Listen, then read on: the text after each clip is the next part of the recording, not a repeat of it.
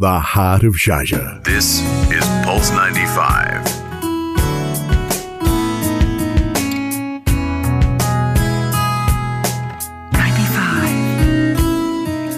Heart of Sharjah. Pulse 95 Live. From cover to cover at the Sharjah International Book Fair. Yes, you're listening to our special coverage of the Sharjah International Book Fair. And I mean, who doesn't love comic books? We've grown up looking through the bookstores at different imagery that we happen to come across whenever we take a hold of a comic book. And that's exactly why we have with us in the studio an American-born comic author and educator, Eben Burgoon. He's been writing comic books independently for over a decade, and he definitely comes from a background in short fiction and sketch comedy. He has many works in comics such as Eben 07, B Squad, and he has worked with non-profits, comic book conventions, and different spaces that help promote the joy of creating comics and educating writers of all ages. Thank you so much, Eben, for joining us today. No problem. He's drawing right now. I know, like a little merge of Sharjah and Pulse 95, and you can head to our Instagram page to see it. So how has the Sharjah International Book Fair been treating you? This is unreal. It's amazing. I've never been seen anything quite like this, and the hunger for just books, period, is amazing. And you've been given workshops for kids here at the book fair. Can you tell us more about what you've been doing in that regard? We've been making little mini comics. So we did everything from like using Lego minifigs to like kind of learn about how to design a compelling character and how they would fit inside of a story, to making little tiny short comics that people will love. Like it comes from a random idea, and then hopefully they can kind of extrapolate it out into a simple story. What makes a compelling character? Well, I try to break it down into like the different types of characters. So everybody is familiar with like a hero. Yeah. But then some people aren't so familiar with like allies and mentors and friends. And there's a whole Joseph Campbell kind of mythos that breaks down like what the shadow does too, and how they're the opposite of the character because they cast a big shadow. Now, much of your writing tends to follow a theme of parody of pop culture. Oh, yeah. What sparked that idea and your love for creating that form of comic books? Well, I think when you go about the world as kind of a creative thing, the things that you enjoy inform your creativity a lot of times. So, I mean, I'm being inspired all the time by everything around us, and we're surrounded a lot by pop culture too, and so always kind of like twisting that DNA a little bit so that it's kind of fun is something I really like to do. And also when we're looking at your different works, in your book B Squad, you usually tend to start with a bunch of characters and then you kill one off every single issue. Yeah. And I mean, thinking about it, it must be quite challenging coming up with new characters that rise to that certain level of goofiness that you're looking for. Yeah. So how do you do that? Are they based on people you know? So has that gotten you into trouble, or are they imaginary? They're mostly imaginary. I don't think I've ever really gotten into trouble other than maybe like a fan being like, oh no, my favorite's gone. But they're all my favorites at the same time. I plot them all out for many, many, many adventures, and sometimes they don't finish their arc. But the goal is really, I make them sort of like parts of an engine. So I have a system where I can pull apart, if a part of the engine breaks, is gone, I can replace them with a new exciting part. And that's kind of how I've designed it. For B Squad, you got half a dozen artists working on it. What's it like collaborating with different people on a project? Well, I have a motto that's collaborate or perish. I think we're all in this world together in a lot of ways. And that's really been the goal. My goal with B Squad has always been to try to use it as a platform for under-discovered artists to get their first paid job in comics and help them kind of get that stepping stone so that they can push forward in their career. And I'm already seeing a ton of like really young, wonderful art here in Sharjah at the fair, and I'm already kind of like noodling on how can I get some of these like young women that want to make cartoons, give them an opportunity to like actually make a comic and have a credit so that they can move their career forward. And how do you describe B Squad to the listeners? It's sort of like Suicide Squad, only funny and better. Ooh, I like the confidence. The other interesting thing about B Squad is it was crowdsourced on Kickstarter. that must come with a set of challenges, because I've noticed when it comes to Kickstarter projects, people who fund those projects tend to be, let's say, demanding and entitled to a certain result. And if things don't go the way they were initially described by the people who created the crowdfunding campaign, they tend to be a bit angry. Is that something you've come to terms with or dealt with? I've never had to deal with that. I've always made my due happen. I've actually really experienced the opposite, which is really more like a sense of love, and they want to like encourage you to kind of make the book, and they're willing to be excited about it and put a little money. I mean, things go wrong in any kind of creative project. Like, you can get delays and hiccups, and I've always found people, as long as you're honest with them and upfront and you're not trying to hide anything, they'll be like, oh, this is cool. Like, it's fine that it's got a little delay. Like, it's good that you're making this work happen, and they want to watch. They want to participate. So the more that you can do that, the better. And the beautiful thing about that is, like, without kickstarting that project, I would never have found the publisher that wanted to make it too. So now the people that make Rick and Morty and Community and that animation studio has taken notice of B Squad, and they're releasing it all over again, and we're making new episodes. So it's really exciting. You've spoken a little bit about young women and kids, and you've definitely been around many of them through your workshops. So has being around kids affected the way you make comics? Not totally. I would say, like, I still have, I think, the resolve to make the thing I want to make. But I think the biggest challenge with working with a lot of people is those folks that need their candle relit, their creative spark to, like, be reignited. And sometimes you kind of have to lend a little bit more creative spark to them, and that may flicker your candle a little bit sometimes. But I've never...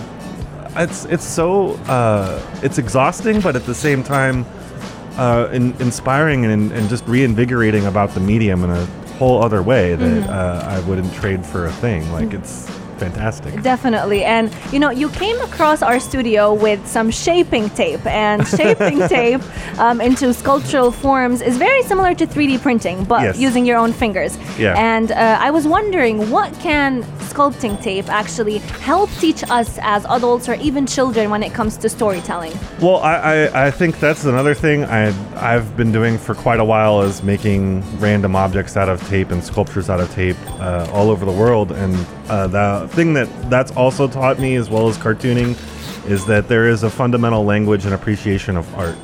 And that even if you don't speak the language of the land, if you can connect with somebody on an art level, you speak the same language. That's human connection. That's the basis for all of us wanting to exist and share. Like, the first cave paintings on the wall was probably some parent going like, how was your day? Well, let me draw you a doodle.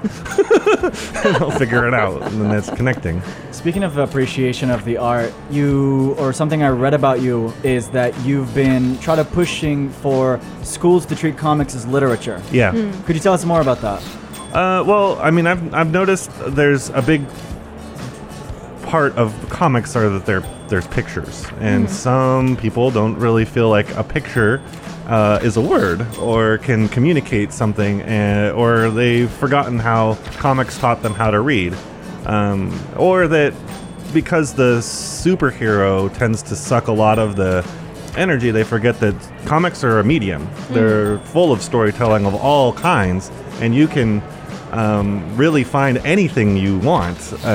Comics are for everybody. Everybody can enjoy them, and that's something that's kind of missing with this literature component, is the appreciation of them as that kind of art form, as literature, and even having that kind of criticism and academic study where we look at them. I mean, some of the best-selling books in the world are comics. True. Yeah, absolutely. Speaking of using your tape, you've said and mentioned that you've created a lot of different sculptures with them. I mean, just looking at your different work, it's just amazing. But what is the best work to you, according to you, that you've loved to create using the shaping tape? Oh, man. Take us down memory lane. I think sometimes there's some really exceptional pieces that I've made over the years. But I think probably my favorite right now is that I made a unicorn in solidarity with a woman that was going through a really tragic experience in the United States. And I wanted to show that I believed her and that I believed her story, And so I made a unicorn to make sure that she understood that I was on her side of the issue and that the others were not welcome in my life anymore.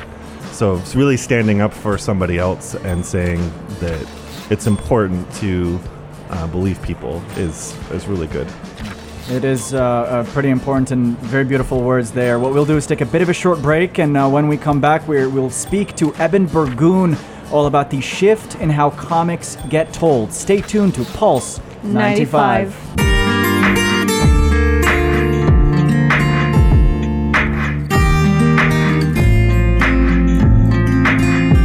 This is Pulse 95. It's a Sharjah story. Pulse 95 Live. From cover to cover at the Sharjah International Book Fair. Good evening. Welcome back to From Cover to Cover. We are delighted to have with us in the studio Eben Burgoon, the American comic book artist, and he's right now still drawing a drawing with Sharjah, Pulse 95. It's looking fantastic so far. So Eben, I'm interested in talking to you about the way and the shift in which stories and comic books have undergone. And looking at the cover of B Squad, we're looking at a diverse set of characters. We're seeing women, we're seeing people from all walks of life. Is this something that we've been seeing more and more of? And is this a deliberate choice on your part to expand representation? Definitely. It's definitely a big part of the B Squad thing was to... at first I started with 6 characters that were my first ideas. And then it became really important, in my opinion, to make the squad have the characters are always designed to be able to be either gender. So, for instance, there's a cat lady who can use her cats as living weapons. Yeah. Had at the time she needed to be a male to make the squad half women and half men, it would have been a cat lord, and he would have used cats as living weapons. And trying that's a very simple example of it, but all of them have really been about trying to. I like to try to explore the world through my comics. I always set them. I grew up reading Tintin and loving to kind of in National Geographics and escaping into some other part of the world. And now that I'm actually getting to do that in real life is crazy. I'm sure at some point there's going to be a Sharjah B Squad adventure. So I really. It's really important, I think, to have representation in comics and mediums where you can have different experiences. Again, art's all about human connection, and if you don't share all of the different parts of humanity, then we don't really get a real look at what that is. And one of the conversations that a lot of authors have been having within the book fair is with regards to the environment that we're in. There are people on both sides of the aisle. Some are saying that they live in a climate where they're afraid to express themselves truly. And I think within the comic book industry, there's that conversation happening at the same time. Are your peers complaining that they feel like right now they have to adhere to certain norms and they have to try to appease people? Or what's your take to that? I don't really get the sense that it's, at least in the States, that it's a attitude of having to conform. It's more the reverse, that I think that there are people who tend to have more bigoted views that are kind of concerned that they're losing part of their control by having other people be part of the thing. And the truth is, there's more than enough room in this whole wide world for all these different kinds of voices and things. We don't need to adhere to anything. We can all express what we want and find what's good and what resonates with us, and as people who enjoy reading, we can find those voices and enjoy them. Speaking of comic books, a lot of people tend to think that they are a genre specific for children. However, what many tend to kind of forget about is that the main advantage of comic books comes with their size. Many of them are quite short, easy read, but I'm interested to know, according to you, what are the advantages of reading a comic book, or how can they help us improve our literacy? That's a great question. I think one thing that people maybe especially as they get older, they forget how much they enjoyed reading comic books, because at some point they got told, like, hey, you need to do your homework and read the chapter book instead of like these picture books.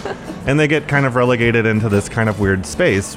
But the truth is there's many, many, many creators out there that are making books specifically that are very adult themed stories.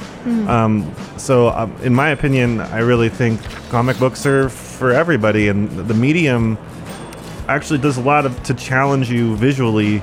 I'm fond of saying in workshops how if you watch Star Wars the movie, that's 400,000 images, right? Yes. If you're going to do Star Wars the comic book, you might get like 2,000 of those to tell the same story, and your mind is filling in all those different things in what they call the gutters, the things between the pictures, to kind of make sure that they understand what's going on. And that choice of moment is really, really, really tricky as a writer to kind of keep on top of. And I mean, you give a lot of workshops about comic books and how to draw them. So if you could give us 3 tips on the most important tips that we need to know so that we can draw our very own comic book, what would they be?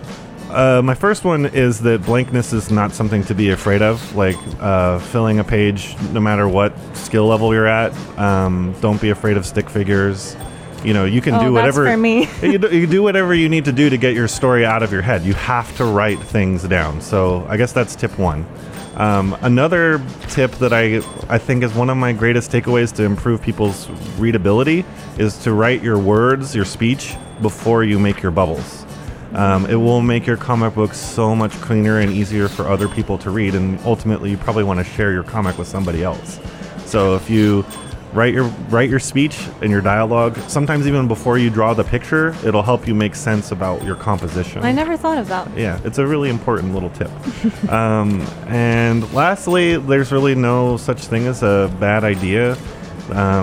Ideas are like little seeds, and it's all on how you kind of grow it and groom it after it sprouts. So you have to let it sprout, and then you manicure it, and then hopefully you see it go into a place that is uniquely you. I love that. Yeah, it's amazing. Eben, I like it's amazing. You got your start in webcomics. You got Eben 07. Yeah. Can you tell us more about that? That was a comic I did with my colleague Dan Bethel about the janitors that clean up after James Bond. Yeah. It's still all for free on our website. And it was a very silly comic, and it was really how we learned to make comics together. We wanted to make a cartoon show, and we were like, that's going to cost way too much money. And so we tried to jump into the medium, and that was like, I think 2007. Wow, okay. It was a while ago. So yeah, that was that. Like, and it was really, really fun. What's it about the medium itself, webcomics, that made it? Well, that's the thing that's really great. So, if there's somebody out there that's like, I don't have a publisher and I don't have this thing. Well, learn how to make comics online. Share it with other people. And that's the advice I've been giving to a lot of these cartoonists that are definitely cartoonists that are showing up and being like, look at my sketchbook. It's like, well, make a story, put it out online, show them what you're doing. Don't be afraid if somebody steals it or tries to steal it. Like, you just need to there's ways to deal with that problem if it comes up. Don't hide yourself, like, get it out there if you really want to be a storyteller. And starting out, how did you get that voice that is yours? What sources of inspiration did you have? Did you have influencers, people encouraging you? Totally. My wife's sitting behind us all. She's definitely a huge influence on me. She's definitely the thing I can bounce the thing. She's definitely the person I bounce ideas off of. She's a very good sounding board. Writers, I loved Kurt Vonnegut.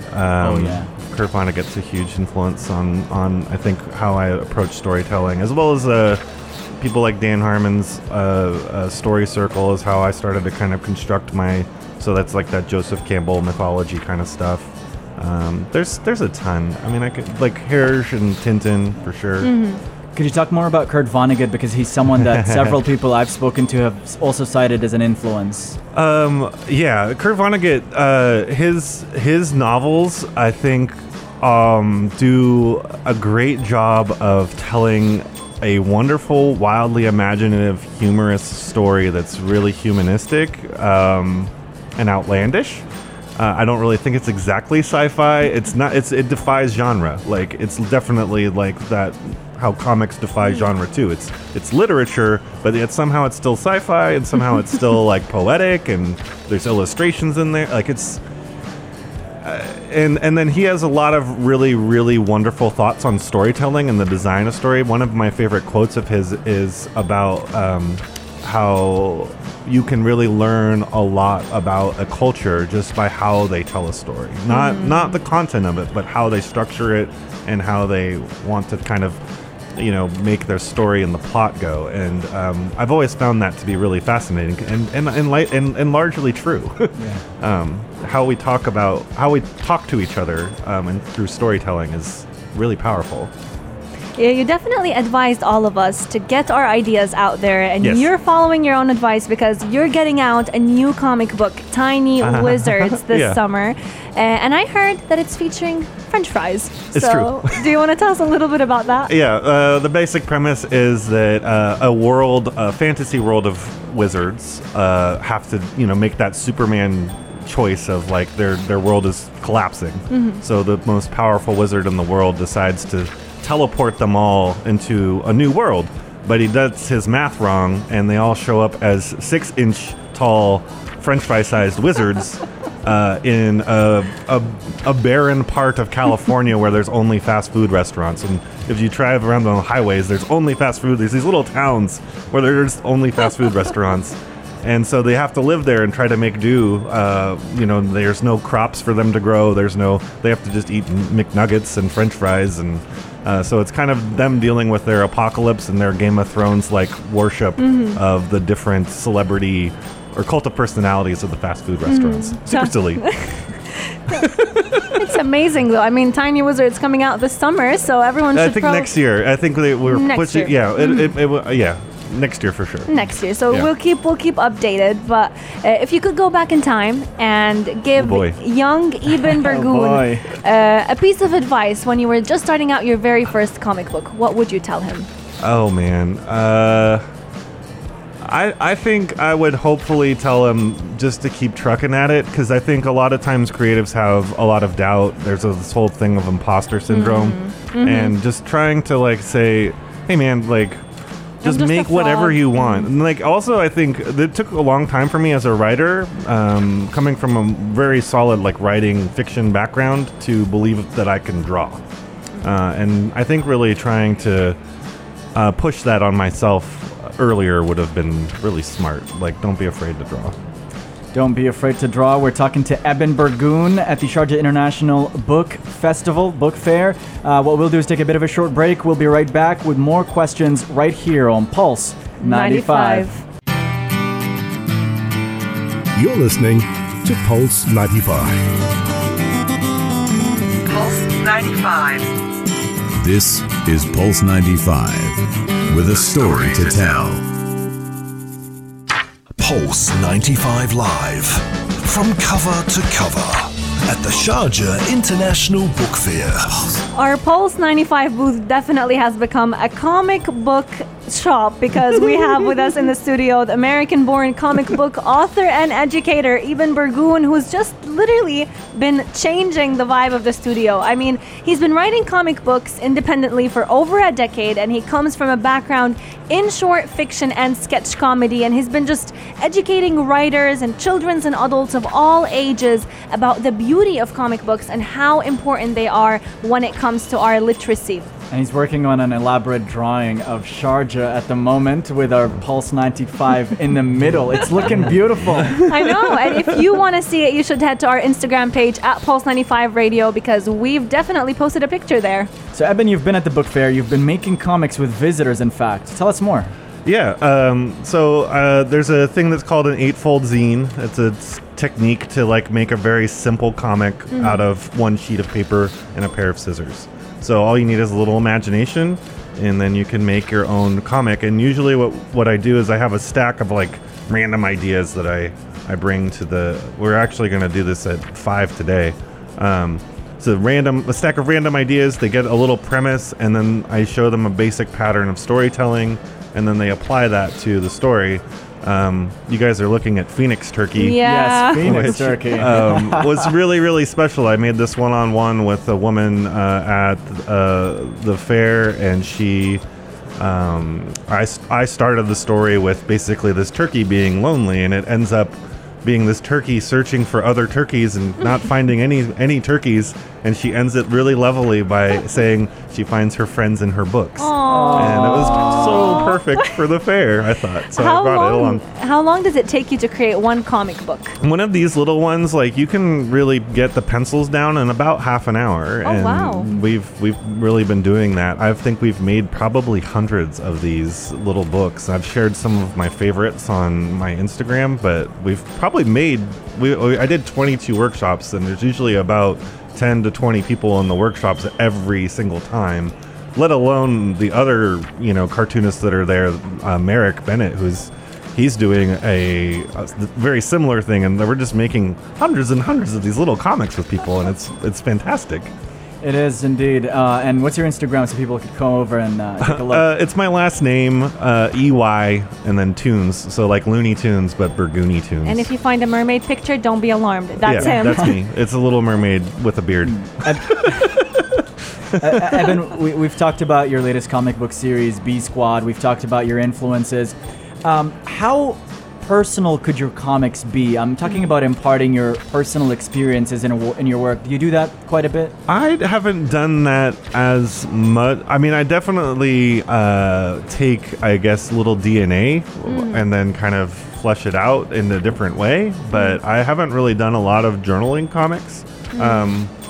But I've been really inspired by my colleague Merrick, he is doing a really fantastic and beautiful and very poetic journal comic all about his experiences here, and it's gorgeous, and I know he's going to be releasing that after he gets back as a little book that you can kind of check out. So that's something to keep an eye out. Plug for him. I mean, like that it's gorgeous what he's doing, and I think has a lot of meaning here. So yeah. I'm sure you've been asked this question a lot, but why do you write comics? Why? Yeah. The collaboration, I think, became really addictive. The being able to kind of when you write like scripts for like sketch comedy or even like for film, like that's going to go off and just kind of become its own thing. It's collaborative still, but there's a much more intimate collaboration that happens in comics where you're working with artists, you're working with colorists, you're working with lettering and designers, and it's much more of a experience that's shared. It doesn't have to be, but I find it's better when it is. And that just kind of became really addictive. When you write prose or poetry or plays or screen things, it's like you're really alone and by yourself, and it's lonely. Isolating. Yeah, and I like to be with people. And what do you hope readers get out of your comics? Oh, I'm mostly laughter. I mean, they're at the end of the day, like I think I put a lot of like serious theme into my own head that I will then play with it very sillily. Is that a word? Sillily? Let's do it. Let's make up a new word today. Yeah, I like to play, and I like to help people laugh or get a giggle, and maybe even learn something along the way if they can. But yeah, I mean, I just want to entertain them. I just want them to have a good time. You've touched on themes. What themes come to mind in terms of the stuff you've been working on as of late? Well, with B Squad, definitely expendability, death.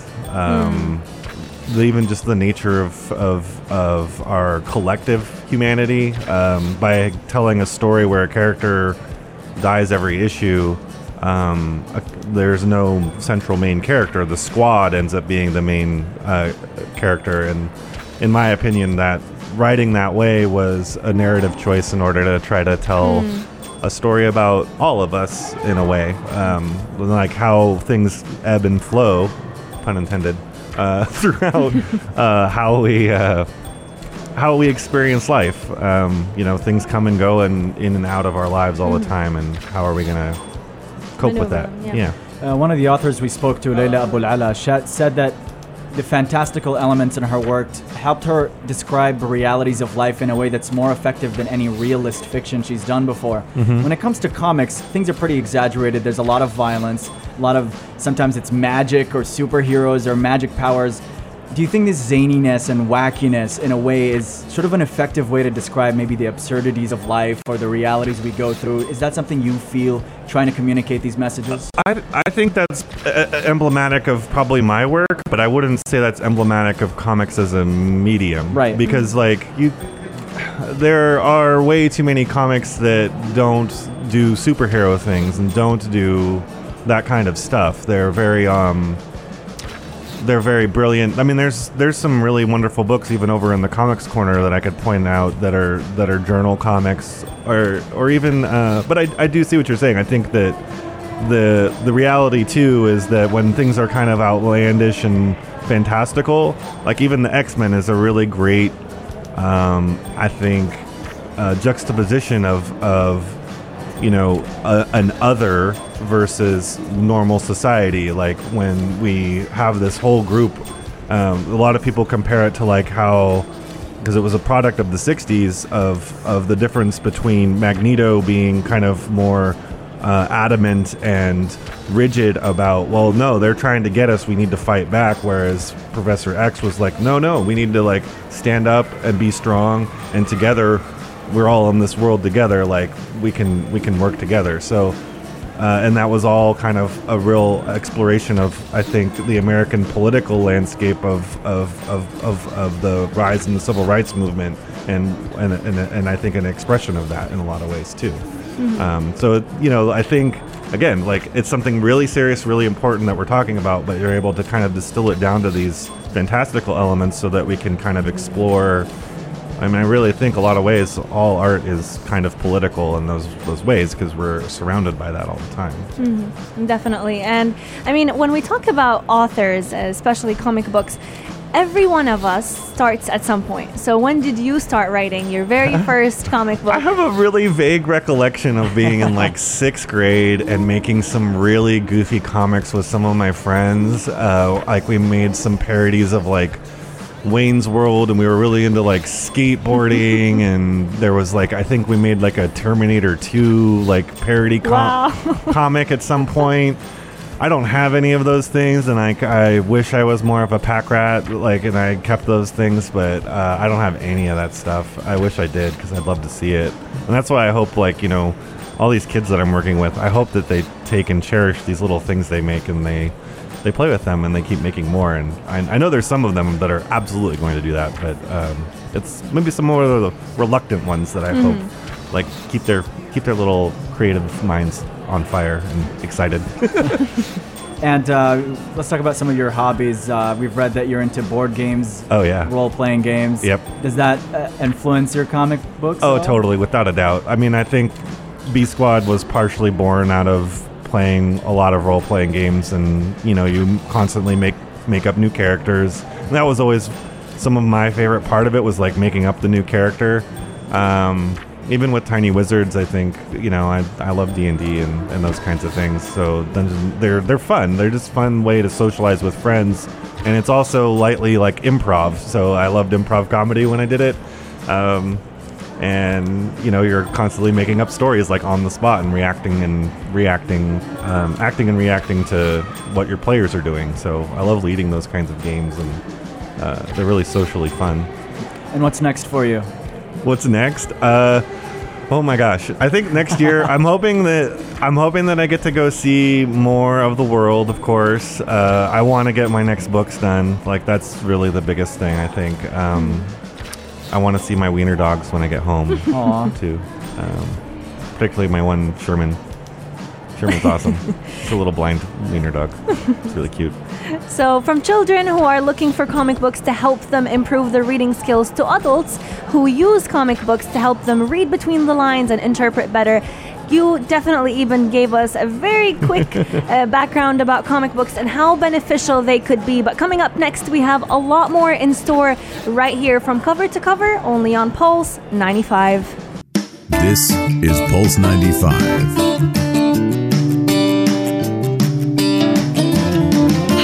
Sharjah.